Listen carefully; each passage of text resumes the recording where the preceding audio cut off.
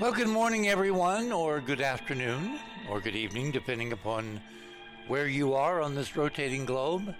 Welcome to another edition live of The Other Side of Midnight, that magical time between dusk and dawn when anything can happen. And tonight we are going back to Mars, because a year ago, literally a year ago and one day, the NASA Perseverance rover, this extraordinary golf cart-sized mini car with incredible instrumentation, nuclear-powered, 20-plus cameras, all of them in color. Well, except for one or two. There's a Skycam that looks up that's in black and white, but the HazCams and the NavCams and the MassCams, and the Watson camera, that's the Sherlock companion, named after, of course, an acronym that is supposed to read Sherlock Holmes. The Watson camera, really good camera, excellent camera on the spacecraft. They're all color, as opposed to the ones on Curiosity, which actually, a lot of those cameras, the 17 cameras on Curiosity, a lot of those were black and white. Well, they upgraded for Perseverance. And a year ago, plus one night, last year in 2021, the Perseverance rover landed at a place on Mars called Jezero Crater, and thus began, as you'll hear tonight, an extraordinary tale. Because there's kind of like two tracks to this story. There's the track that NASA's been following, the carefully monitored, carefully narrated narrative that they've been giving us for the last year. And then there's all the really cool stuff. I mean, the Perseverance spacecraft, Percy to his friends, has been giving us some extraordinary confirmations of models that we've been pursuing for, something like 30 or 40 years. Remember, the Enterprise mission model is that there used to be a succession of ancient human civilizations on the planet Mars. And at some point in the not-too-distant past, Mars became literally, finally, terminably uninhabitable. And the last few refugees came to the only place in the solar system that they could, which was here. And henceforth, human civilization living here on Earth has been extraordinarily complicated, bifurcated, dissected, fragmented, and all the other, separate words you might want to use. And that's the status of the world tonight, as we are poised on the brink of what could be, in the worst case scenario, a major land war in Europe, which of course has not happened since 1939, since the beginning of World War II. So it's kind of appropriate that tonight we're going to delve into the history of the planet Mars, the god of war, which of course in terms of our research is actually a relatively recent transformation of a planet that we have found to be, and we're going to talk about this at some length tonight, a planet of artwork, of the arts, of extraordinary sculptures, of a people who scribbled and sculpted and drew on almost everything in one of those post-ancient civilization cultures which apparently has dominated the last several 100,000 years on the red planet. Anyway, all of that to be discussed in some detail with the members of our Enterprise mission imaging team. We have two of the most intensive researchers with us tonight, Ron Gerbron, our resident generalist, and Andrew Curry, who is kind of our resident artist, and he has done an amazing job of putting artwork to the imagery so that even those who have difficulty seeing geometry amid the noise, can easily see what is there in the Perseverance imagery. Before we get to that, however, I want to take a few minutes here and kind of talk about some news items. If you go to The Other Side of Midnight, which is our URL, if you're new to the show, I will lead you through a very easy way to get to where we're going to be showing images tonight. You go to theothersideofmidnight.com, that's our URL, and you look for tonight's banner, which says Percy, 1 year after, a few of its most amazing Martian confirmations. You click on that banner, that takes you to tonight's guest page. Under the guest page, you'll see fast links to items. My name, Andrews, Ron's, and Keith Morgan, who of course is our resident IT expert, as well as being one of the Enterprise Mission Imaging Team members. And Keith has some very intriguing comparisons with ancient things here on Earth to talk about later tonight, or this morning, whatever the case may be. So you click on my name under in fast links, that takes you down to my first item in Radio with Pictures. We're going to lead tonight again with two items which are kind of positioned at the top of the news, which is the Webb telescope, both what its current status is and where it is. So link number one, the Webb team, as you know, after they arrived on the station at the L2 point, which is now in a halo orbit around the L2 point, about 1 million miles away from Earth in the direction away from the sun, in an orbit that takes them about 6 months to make that one circuit, that one halo orbit of this mythical point in space called the L2 balance point. What they're doing now, in the shadow of the sun shield, this 5-layered Kevlar blanket that they deployed, which is about the size of a tennis court. And again, it's amazing that everything that they had to deploy, this Rube Goldberg incredible mechanical nightmare with pulleys and cables and sprockets, and everything worked. So the telescope, which had to be unfolded, the main mirror had to be unfolded, just like the solar blanket, all of that worked, and they're now hiding in the shadow of this tennis court-sized shield of Kevlar, 5 layers, which prevents the sunlight, which is basically at 1 AU from the sun, because what's 1 million miles among friends and at a distance of 93 million miles from our closest star. And in that shadow, the instruments and the telescope and all the ancillary equipment is slowly cooling down to just a few degrees above absolute zero. Why are they cooling this telescope? Well, the James Webb Space Telescope, unlike Hubble, is an infrared sensitive instrument. And since infrared is basically, in terms of some wavelengths, heat radiation, it's very bad if your detector is at room temperature, because it will swamp with its own internal heat and infrared radiation any faint radiations you were trying to pick up from far, far beyond. So the answer is to passively cool in the shadow of a giant sun shield the size of a tennis court, a telescope which is about 20, 21, 22 feet across in terms of the primary mirror, which is composed of 18 separate sub-mirrors in the form of hexagons.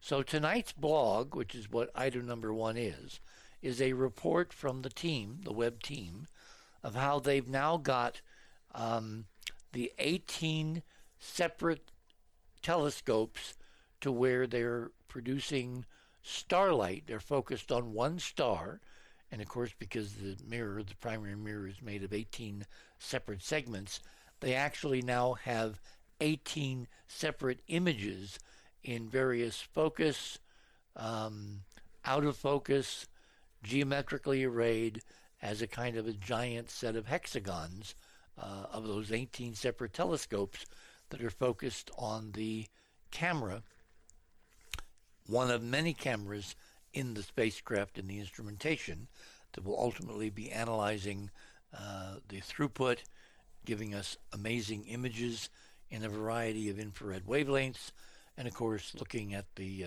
composition spectroscopically of the targets the telescope will eventually be aimed upon.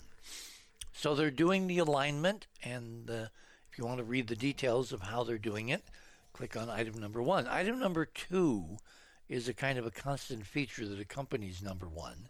It's where is Webb, both physically in space as well as in terms of its instrumentation, in terms of the slow process of bringing all these mirrors into the same focus, lining them up, superimposing the images one over the other to within fractions of a wavelength of light, a process which is going to take from now till probably around July. So this is a long, elaborate, laborious process, and part of that process involves allowing the instrumentation to continue to cool down by means of passive radiation in the shadow of that sun shield to where it will reach temperature of only a few degrees above absolute zero and maximum sensitivity to the infrared radiations, which are going to be coming from a whole variety of interstellar, intergalactic, and cosmological sources across the vast infinite night of a universe which is 3.7 billion plus years old. So against that, I'm sorry, 13.7 billion. Against that backdrop, let's return back to Earth. Item number 3. This is very interesting. This is a think piece written by a friend and a colleague, John Kalaman, who I may have on the show in the next couple of weeks, because he's written a very interesting article with references and diagrams and graphics asking the question, why might Putin's Russia want to invade Ukraine? Now, as you know, a couple of weeks ago I had our resident historian, Dr. Richard Spence, on, and we talked at great length about the historical background of Ukraine, its close ties to Mother Russia, the migrations of peoples, the vicissitudes of being part of various empires, including the Polish Empire and the Lithuanian Empire, and all of this background to why, Russia, i.e. Putin, is dealing with Ukraine the way he is. This is a very interesting take from a totally different point of view. This is kind of like an HD physics perspective. And what Kalaman is doing is analyzing in the sweep of the Mayan calendar, the various frequency waves of the physics that he is attuning to the permutations and resonances in the ancient Mayan calendar. And he analyzes the relationship of Putin's Russia to Ukraine and this impending catastrophic war which could break out at any moment, as we're on the brink of something which is so, or could be so potentially destabilizing at this critical time in the physics. What's so interesting to me about this is that Kalaman and I have not talked, and I'm going to call him up and ask him if he wants to come on and talk about his theory. But we both arrived at the same conclusion, which is it's not an accident that there is this major impending global conflagration triggered by another major land war in Europe, if it comes to pass, at exactly the same time that the physics is providing us a window of consciousness to make very different decisions. So then the question arises, is this impending war that Putin seems to be really spearheading, is it accidental in time, or is it designed at some higher level, perhaps not even consciously acted out by the players involved, to distract us from this extraordinary window where the planet, where Earth can make some extraordinary high-level, hyper-dimensional decisions and choices. So you're going to want to read that with an idea that maybe there are things that are modulating terrestrial history that are far beyond the relatively mundane and short-term geopolitical decisions of the various actors, including Vladimir Putin himself. So, as I said, I'm going to maybe talk to Kalaman this week and have him come on and talk in great detail about how he arrived at this very interesting set of conclusions, that there could be something much bigger than just another geopolitical confrontation behind what's occurring or could be occurring in Eastern Europe in the next few days. Fingers crossed. Well, tonight we're going to be looking at the planet Mars, and we haven't looked at Mars for a very long time, so I want you to kind of look at item number 4 there in my section.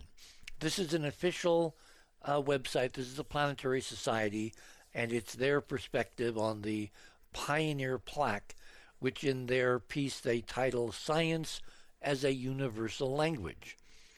There's a backstory, and some people over the last several weeks, as we've been working this interstellar extraterrestrial communications story, starting with our broadcast to Oumuamua, and then graduating to the broadcast that we did a couple weeks ago from Stonehenge. And as you know, tomorrow afternoon, tomorrow morning, U.S. time, tomorrow afternoon, British time, Maria Wheatley is once again going to be going into Stonehenge with the radios, and she's going to be transmitting about 2 minutes of a very carefully constructed message, and she's going to be recording everything that happens beginning several miles away from Stonehenge and occupying her time as she transits around the monument and then exits after a couple, 3 hours. We have a network of other participants set up around the world, particularly here in the North American continent, which is, thousands of miles away from Stonehenge. In the first go-round, we got some very intriguing answers on Michael Hill's radios, on Keith's radios outside Washington, D.C., on my radio, David Sarita's radio in Canada, in Western Canada.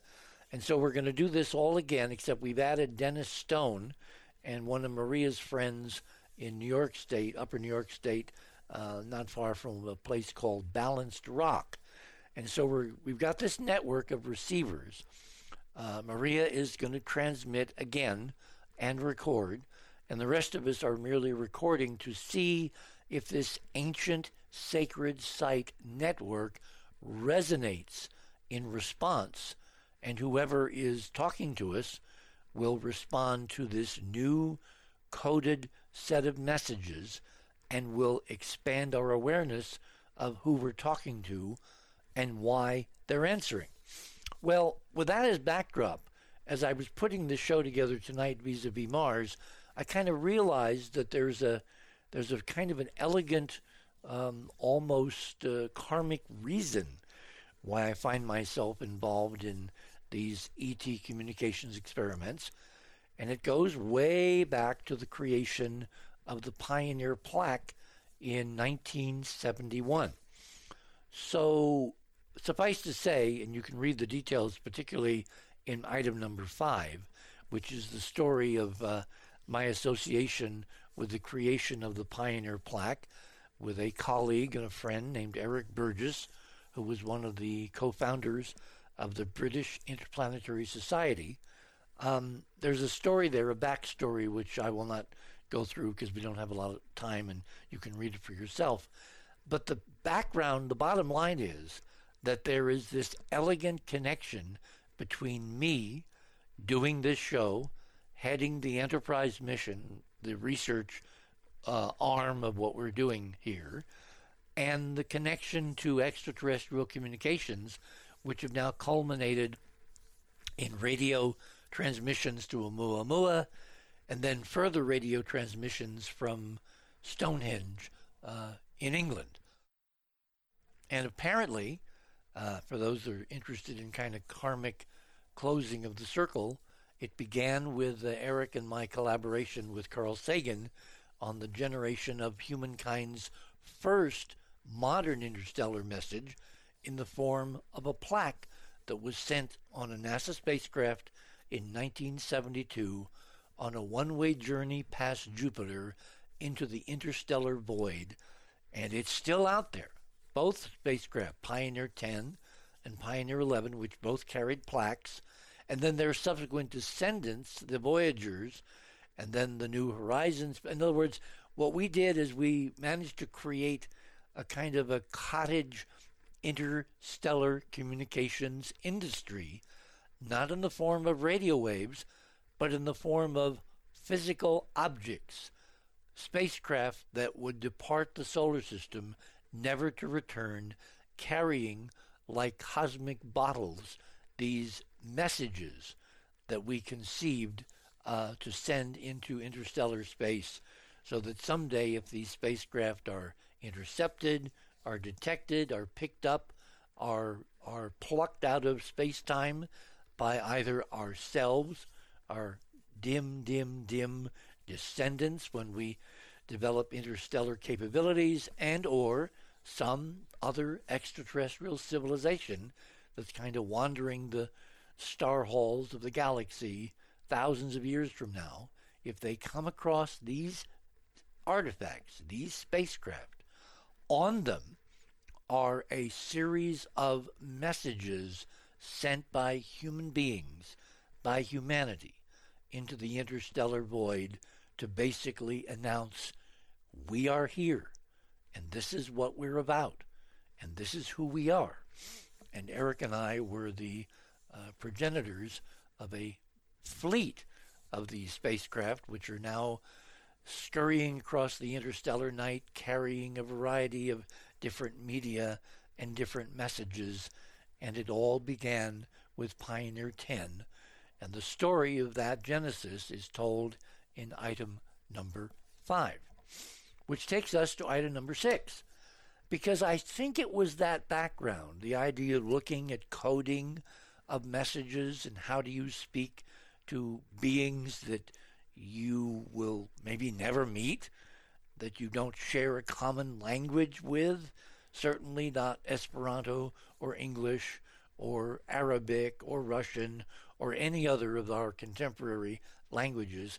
How would you talk across space and time to total strangers that you may be genetically related to, but in terms of culture, in terms of a common identifiable language, they're as alien to you as the desert winds of Mars are alien currently to humanity on Earth.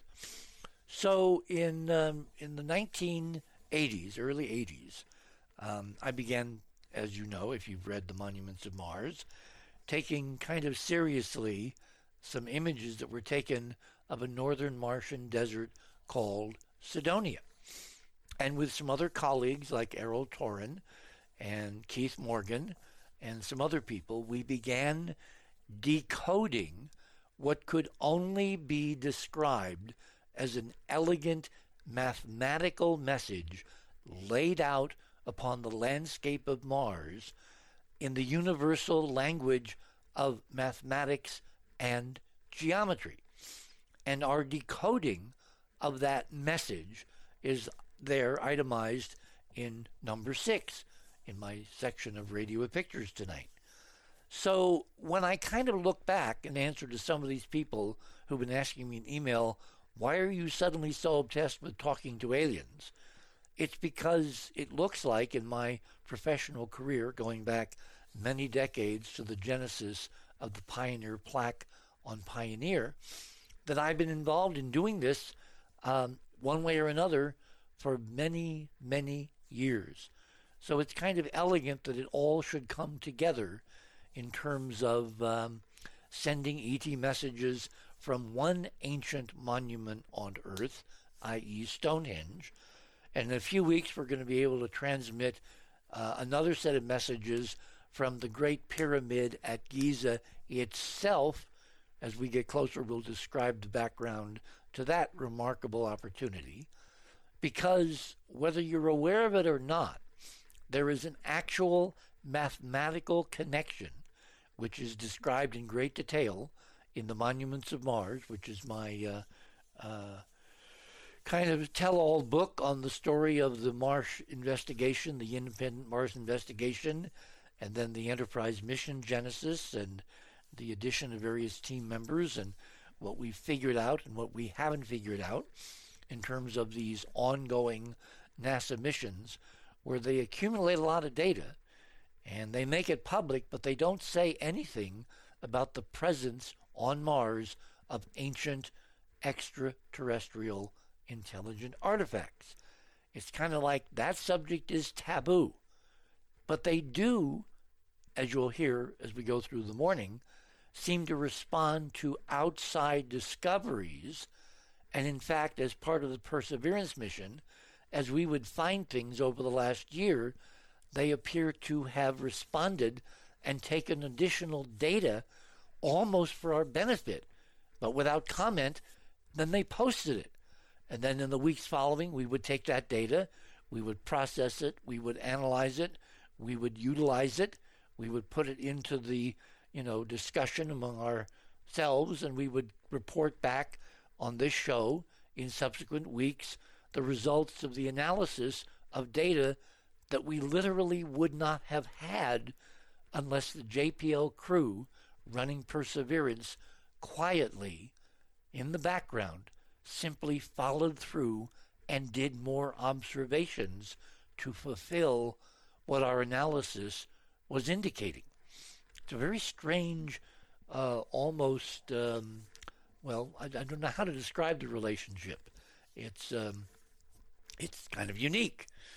Okay, we're coming down to the bottom of the hour. When we come back, I'm going to introduce our team members tonight as we kind of go through, for the benefit of many of you who have not been following the Perseverance closely, the rather amazing, astonishing, historic confirmations of our overall extraterrestrial model, which is that some people at some time seem to have lived on the surface of the planet Mars, and in the most bizarre fashion, they appear to have been related to us. And our job is, in fact, to try to figure out who they were and when they finally came here and how they are related to the current group of humans living and warring and competing on planet Earth itself. Tonight, Perseverance, 1 year after. You're on the other side of midnight. My name is Richard C. Hoagland. We shall return.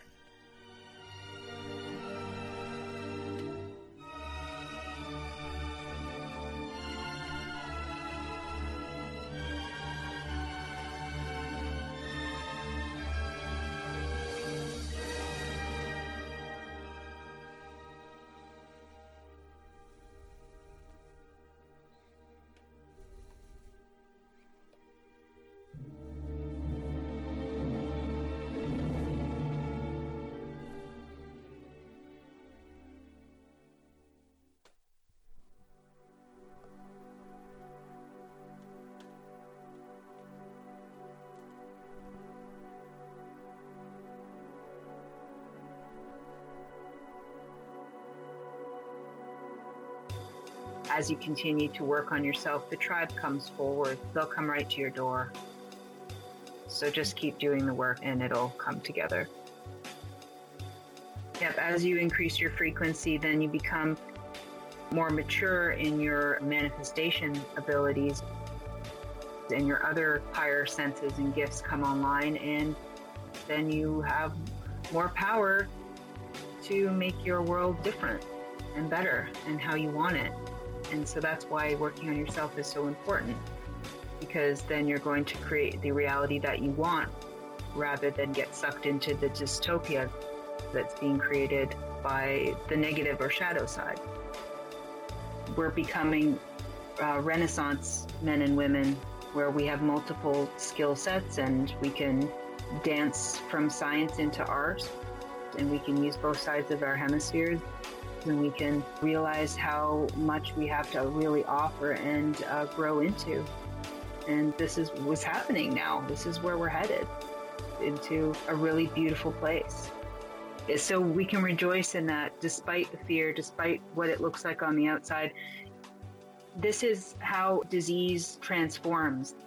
The mess in the chaos is necessary in order to see what you have before you, so you can clean it up and just make decisions to change your reality.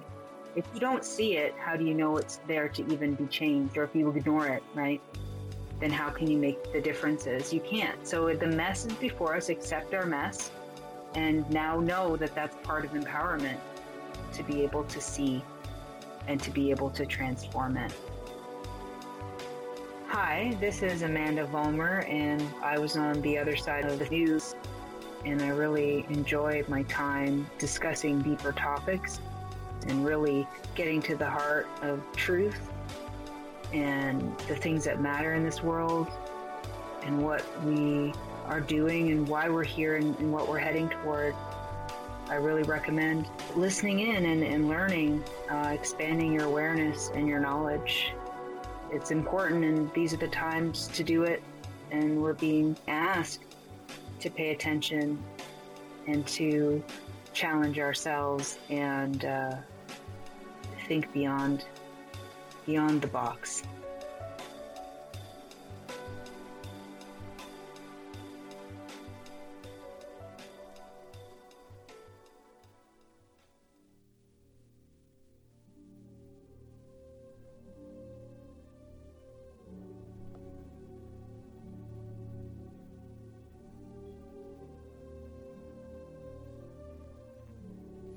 And welcome back, everyone. On this Saturday night, February 19th, it was 1 year and 1 day, yesterday afternoon, that Perseverance landed in this very extraordinary place on Mars called Jezero Crater. And right out of the box, it did some amazing things. It transformed the terrestrial confirmation. It threw NASA into a veritable tizzy fit.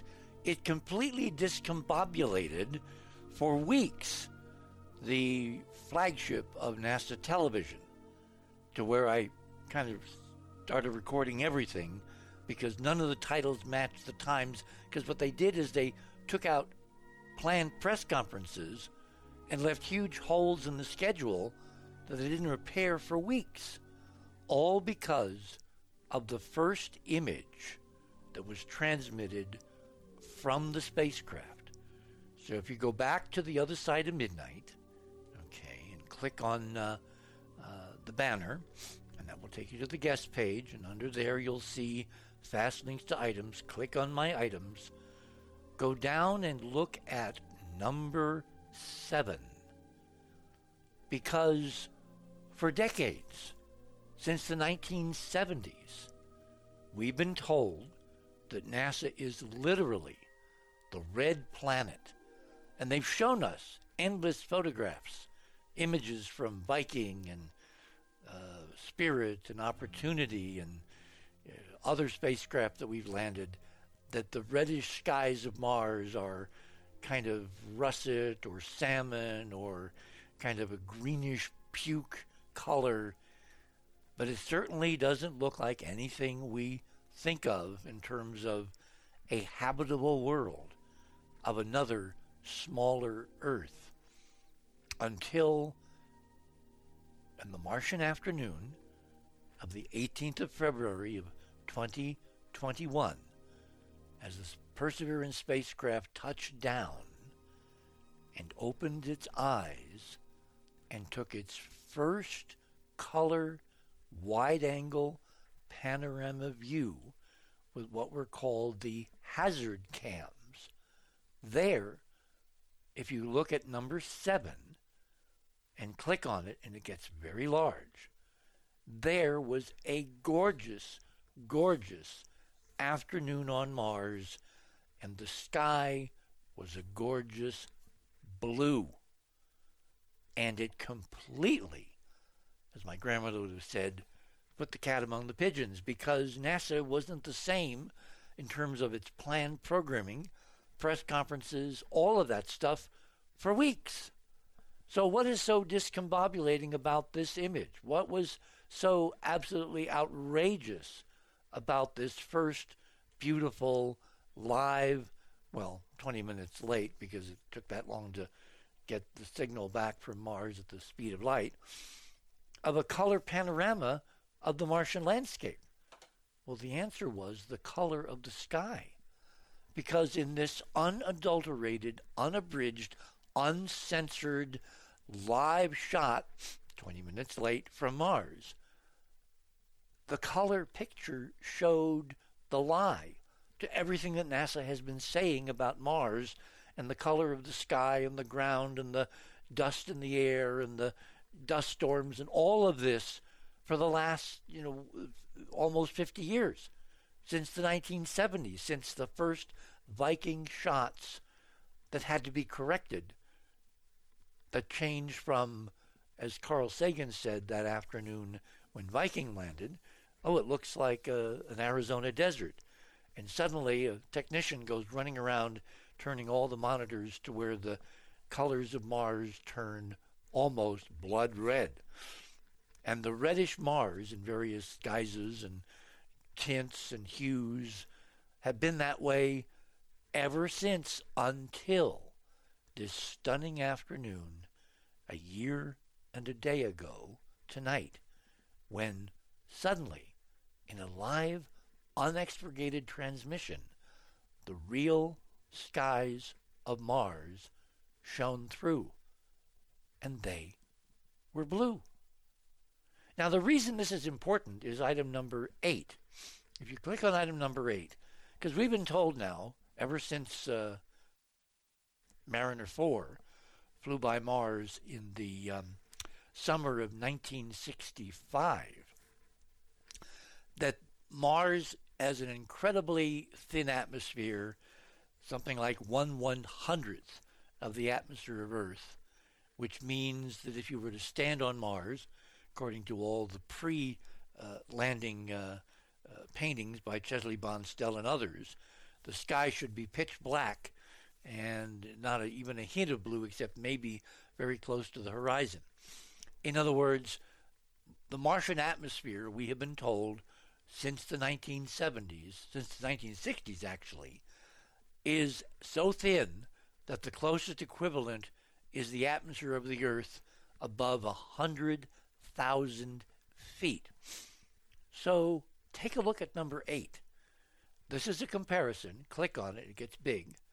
On the left is an actual photograph taken by a German skydiver who, sponsored by Red Bull, basically jumped out of a SEAL capsule at about 120,000 feet and free fell to a low altitude, like 20,000 feet above the Earth before he popped his parachute. So this is a kind of a duplication of a scientific experiment by a guy named Kittinger in the 1960s, late 1960s, who free fell from over 100,000 feet. Look at the horizon. The camera, which is an automatic camera, is taking a picture of the Earth. That's the curved bluish band in the far distance. And above that band is black. And below that band is the Earth, is life, as Bill Shatner said.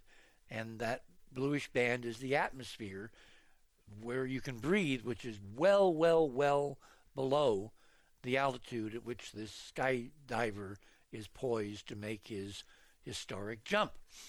On the right is that color view from the first HazCam image from the surface of Mars after Percy landed.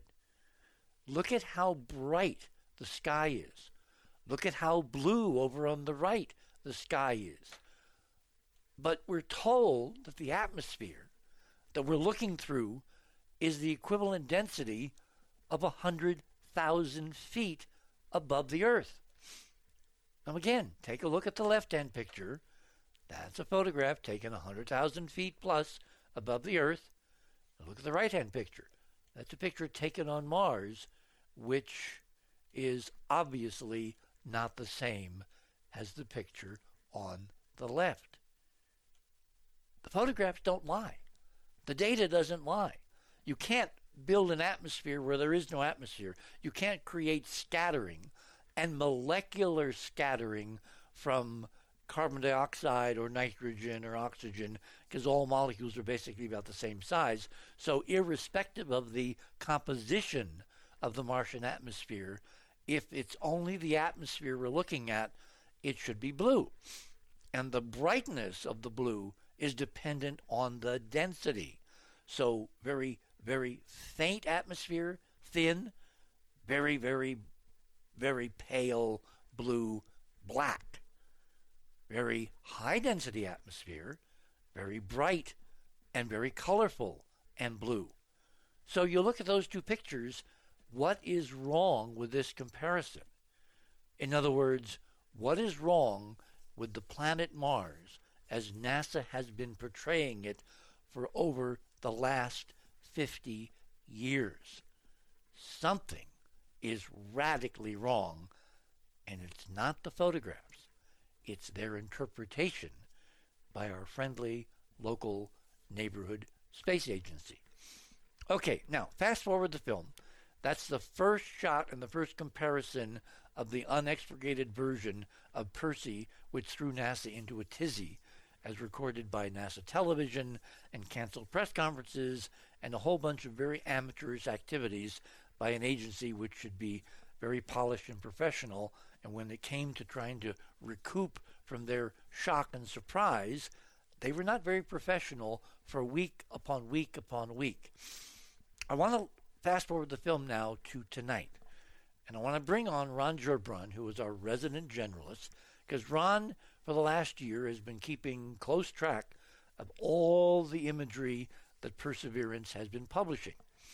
And what he's going to do is kind of give you a thumbnail sketch of the process of taking pictures with this incredible robot on Mars and how they wind up on the website of JPL and ultimately in your own computers if you download them. And then he's got something really strange to show you, which is, frankly, I don't have an explanation for what you're going to see and what he's going to talk about, and we don't either. And frankly, neither, it seems, does NASA. So without further ado, Ron, why don't you come on and talk about the current mystery on February 19th, 2022, a year plus 1 day after Percy landed on Mars. It's handed us another major, fascinating enigma. Talk about it. Okay. Hello, everyone. Yeah, no, hi, I'm here. If you will scroll down to number 6 in my section. Okay, it's easier if you actually click on Fast Links, which is up under the banner on the guest page. Click on Ron. That's what I meant. And what number are we going to? 6. Number 6. Got it. Yeah, there's so many pictures up tonight that I told Keith to put them in whatever order seemed best to him, so they're not listed. Anyway, it's a comparison of two unusual objects on the surface of Mars, taken by the rover, taken by Percy. On the left, we have, I don't know what, that's been there obviously quite a while and is quite dusty. On the right, we have the mystery object that Richard's referring to, which is just from like 2 days ago, taken like 2 days ago.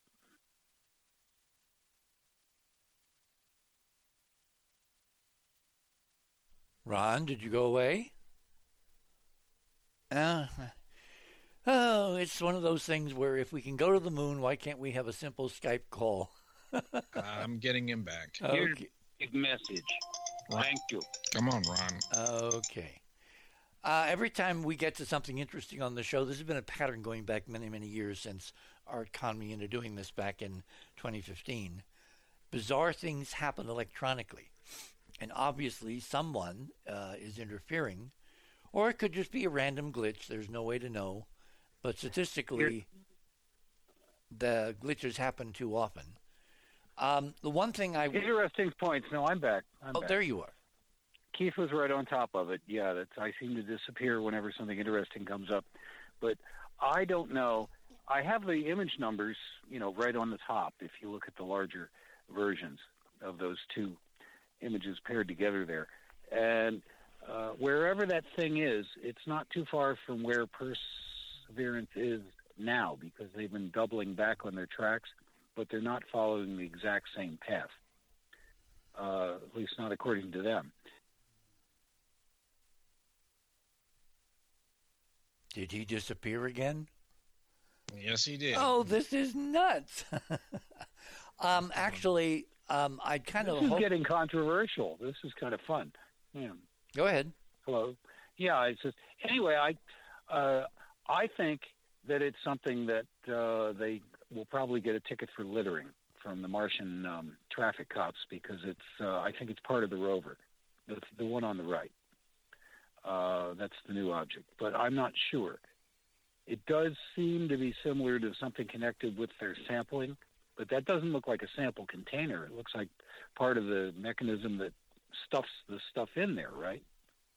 Well, the thing that's so bizarre is that, every time Percy has hiccuped over the last year, it dropped what they called the belly pan, which was necessary to unveil the helicopter before they could lower it to the surface, because they had it kind of glued up under the body of Perseverance, and when they landed with all the retro rockets kicking up the sand and dust and rocks, they had to protect the delicate helicopter from debris. Sure. And so they had this metal aluminized custom made form plate, which actually was more like a very rectangular box with crinkles and wedges and all kinds of filigree, and they released that with explosive bolts, and then they drove away from it, and you could see it lying there, obviously something artificial, clearly not part of the Martian landscape, and it was part of the rover. And they held a press conference, and they put out a press release, and they had pictures with arrows and circles, and there was a big fanfare. This was successful. And then when they deployed other equipment, they would go through an elaborate press release with images, kind of a narrative where they would describe what they were doing.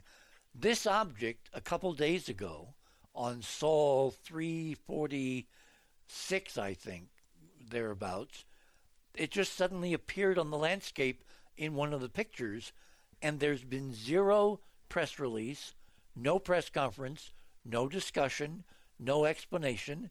If something fell off the rover, given that they're kind of accountable to the American taxpayer, they're kind of obligated, if for no other reason, the press will ask the, embarrassing questions.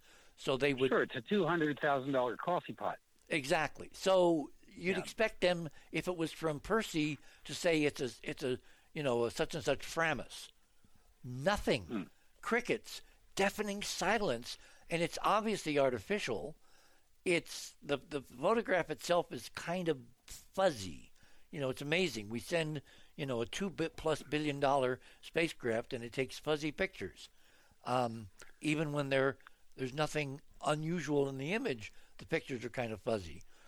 But in this case, it's a 600% enlargement, just in case anybody wonders. Well, that means it's relatively small. And the only thing I could think of is it's part of the core tube sample extraction and archiving system that they're, using to store in these little titanium cylinders pieces of rock for a future robotic mission to go in the next, 5 years or so and basically collect and then send back to Earth. But they're not saying anything. And if something, when they had a problem a couple of weeks ago where they were doing a drilling and the drilling got stuck, rocks got stuck in the maw of the core tube drill, they did close-up imagery. They did a press conference. They put out a press release. They described how they were turning it upside down and shaking it to try to get rid of the debris. In other words, they over-explained something that was kind of mundane. In this case, this obviously mechanical, cylindrical, symmetrical object appears in a photograph, and zero, as I said, crickets, no explanation, no comment, no nothing, which is really bizarre. Now, you had a personal experience recently in the last couple of days with one of your contacts who kind of has a 1 foot in the black world, better known as the intelligence community. Describe what he said when you described this to him. Well, what I got was some unexpected epic praise. Oh, that's terrific. That maybe you should have a press conference. It was just an email, but the reaction was funny because usually I get a poof, when it's something like this. So maybe it's a foobar. I'm thinking seriously that NASA literally, it sounds bizarre, but I'm thinking that literally they missed it. Like the picture process from. Oop, did he go away again? Keith? Yeah, stand by. He's coming back. Gosh. Boy, talk about... I'm starting to see a pattern here. Okay. Keith's quick on the trigger tonight. The normal process, it only takes a couple of hours. Every night that I look, I'm downloading images that from the timestamp on them, they just took them a few hours before. I mean, I find that marvelous. That's a wonderful achievement. That they automated the process of bringing the pictures back from Mars, sticking them on the website, just like that. And I think maybe occasionally, because it's a mundane enough looking picture. There's nothing other than this, which is in the middle of the frame, and Richard's right, it's fairly small. To catch your eye. So even if there was somebody monitoring it for mysterious. Okay, let me interrupt here. Andrew, are you with us?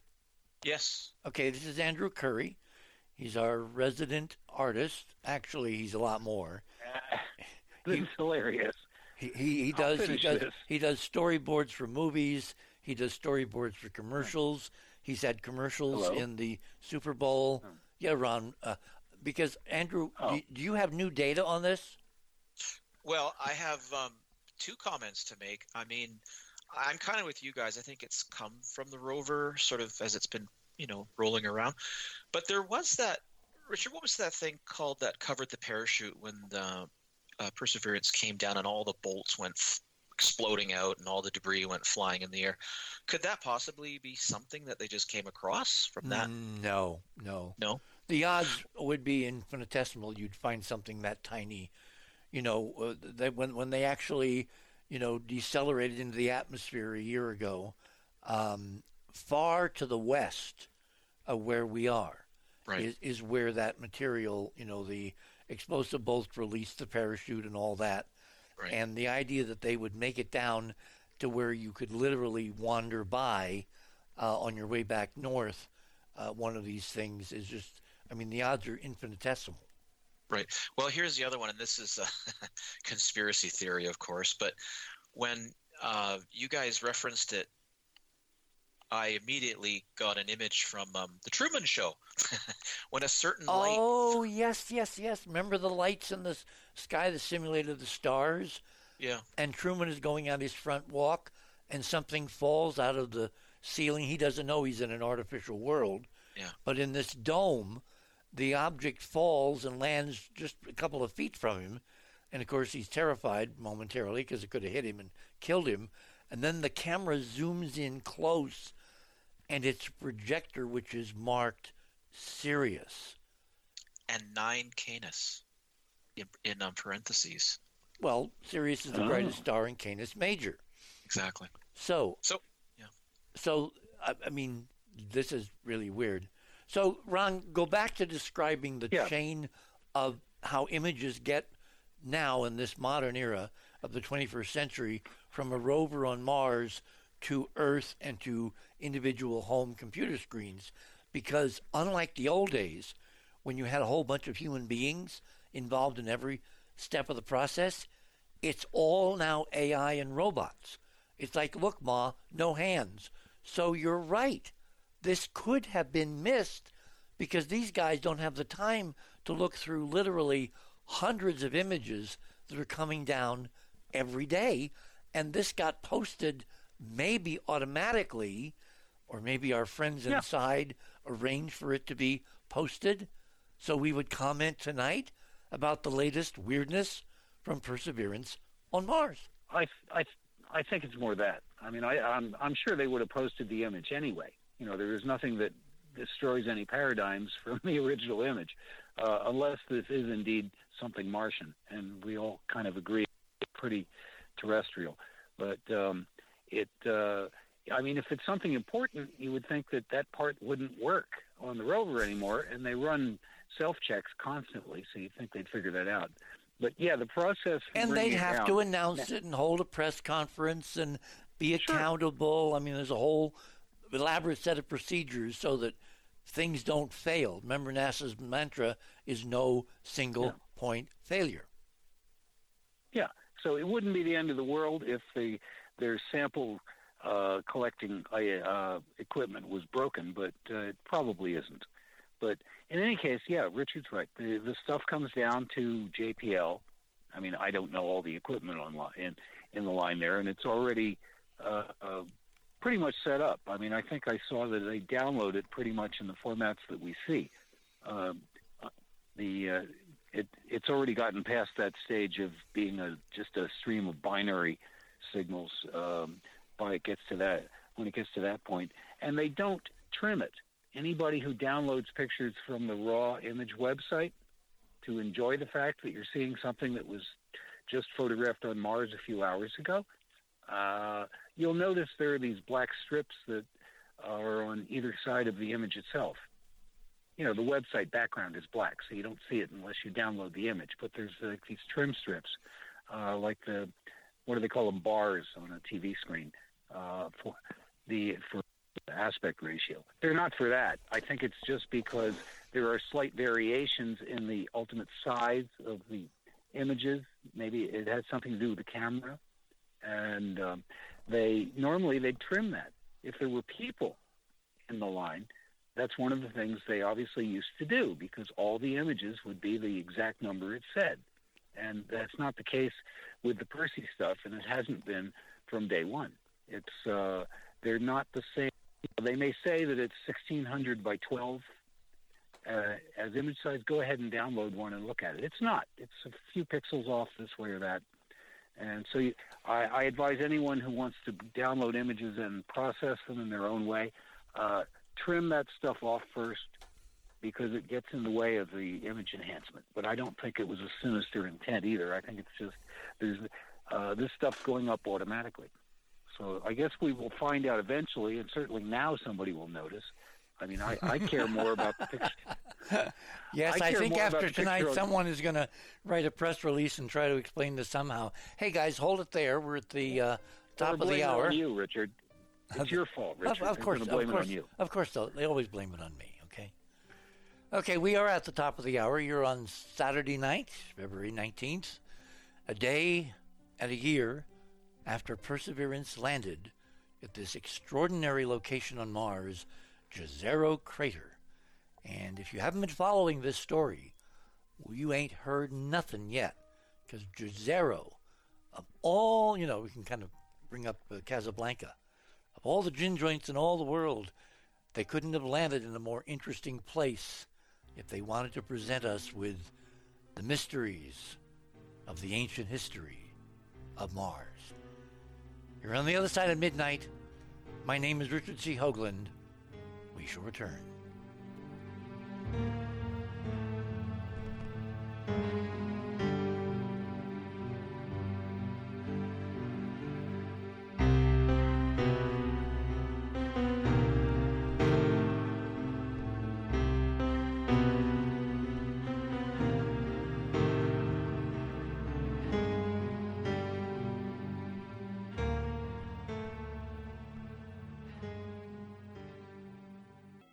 Thanks for listening to this exciting first hour. Now, the second and third hour of the show is available to Club 19.5 members only. Please support the show by subscribing to Club 19.5 and join our very interesting community.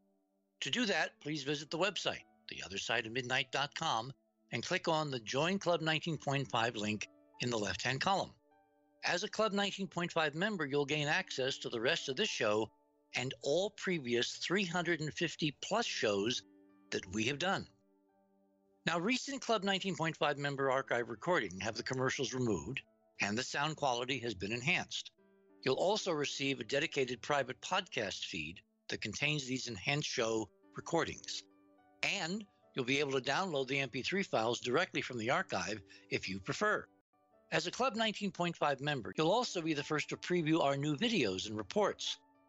We'll be adding exclusive new features to Club 19.5 as we go forward, and boy, have we got some amazing things to tell you about in the coming weeks.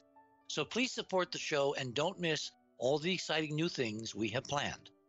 I want to thank all our Club 19.5 members because without your guys' support, this show would not be on the air. Please help us continue growing the show by subscribing to Club 19.5 today. And when I say we really need you, we really need you. Over and out.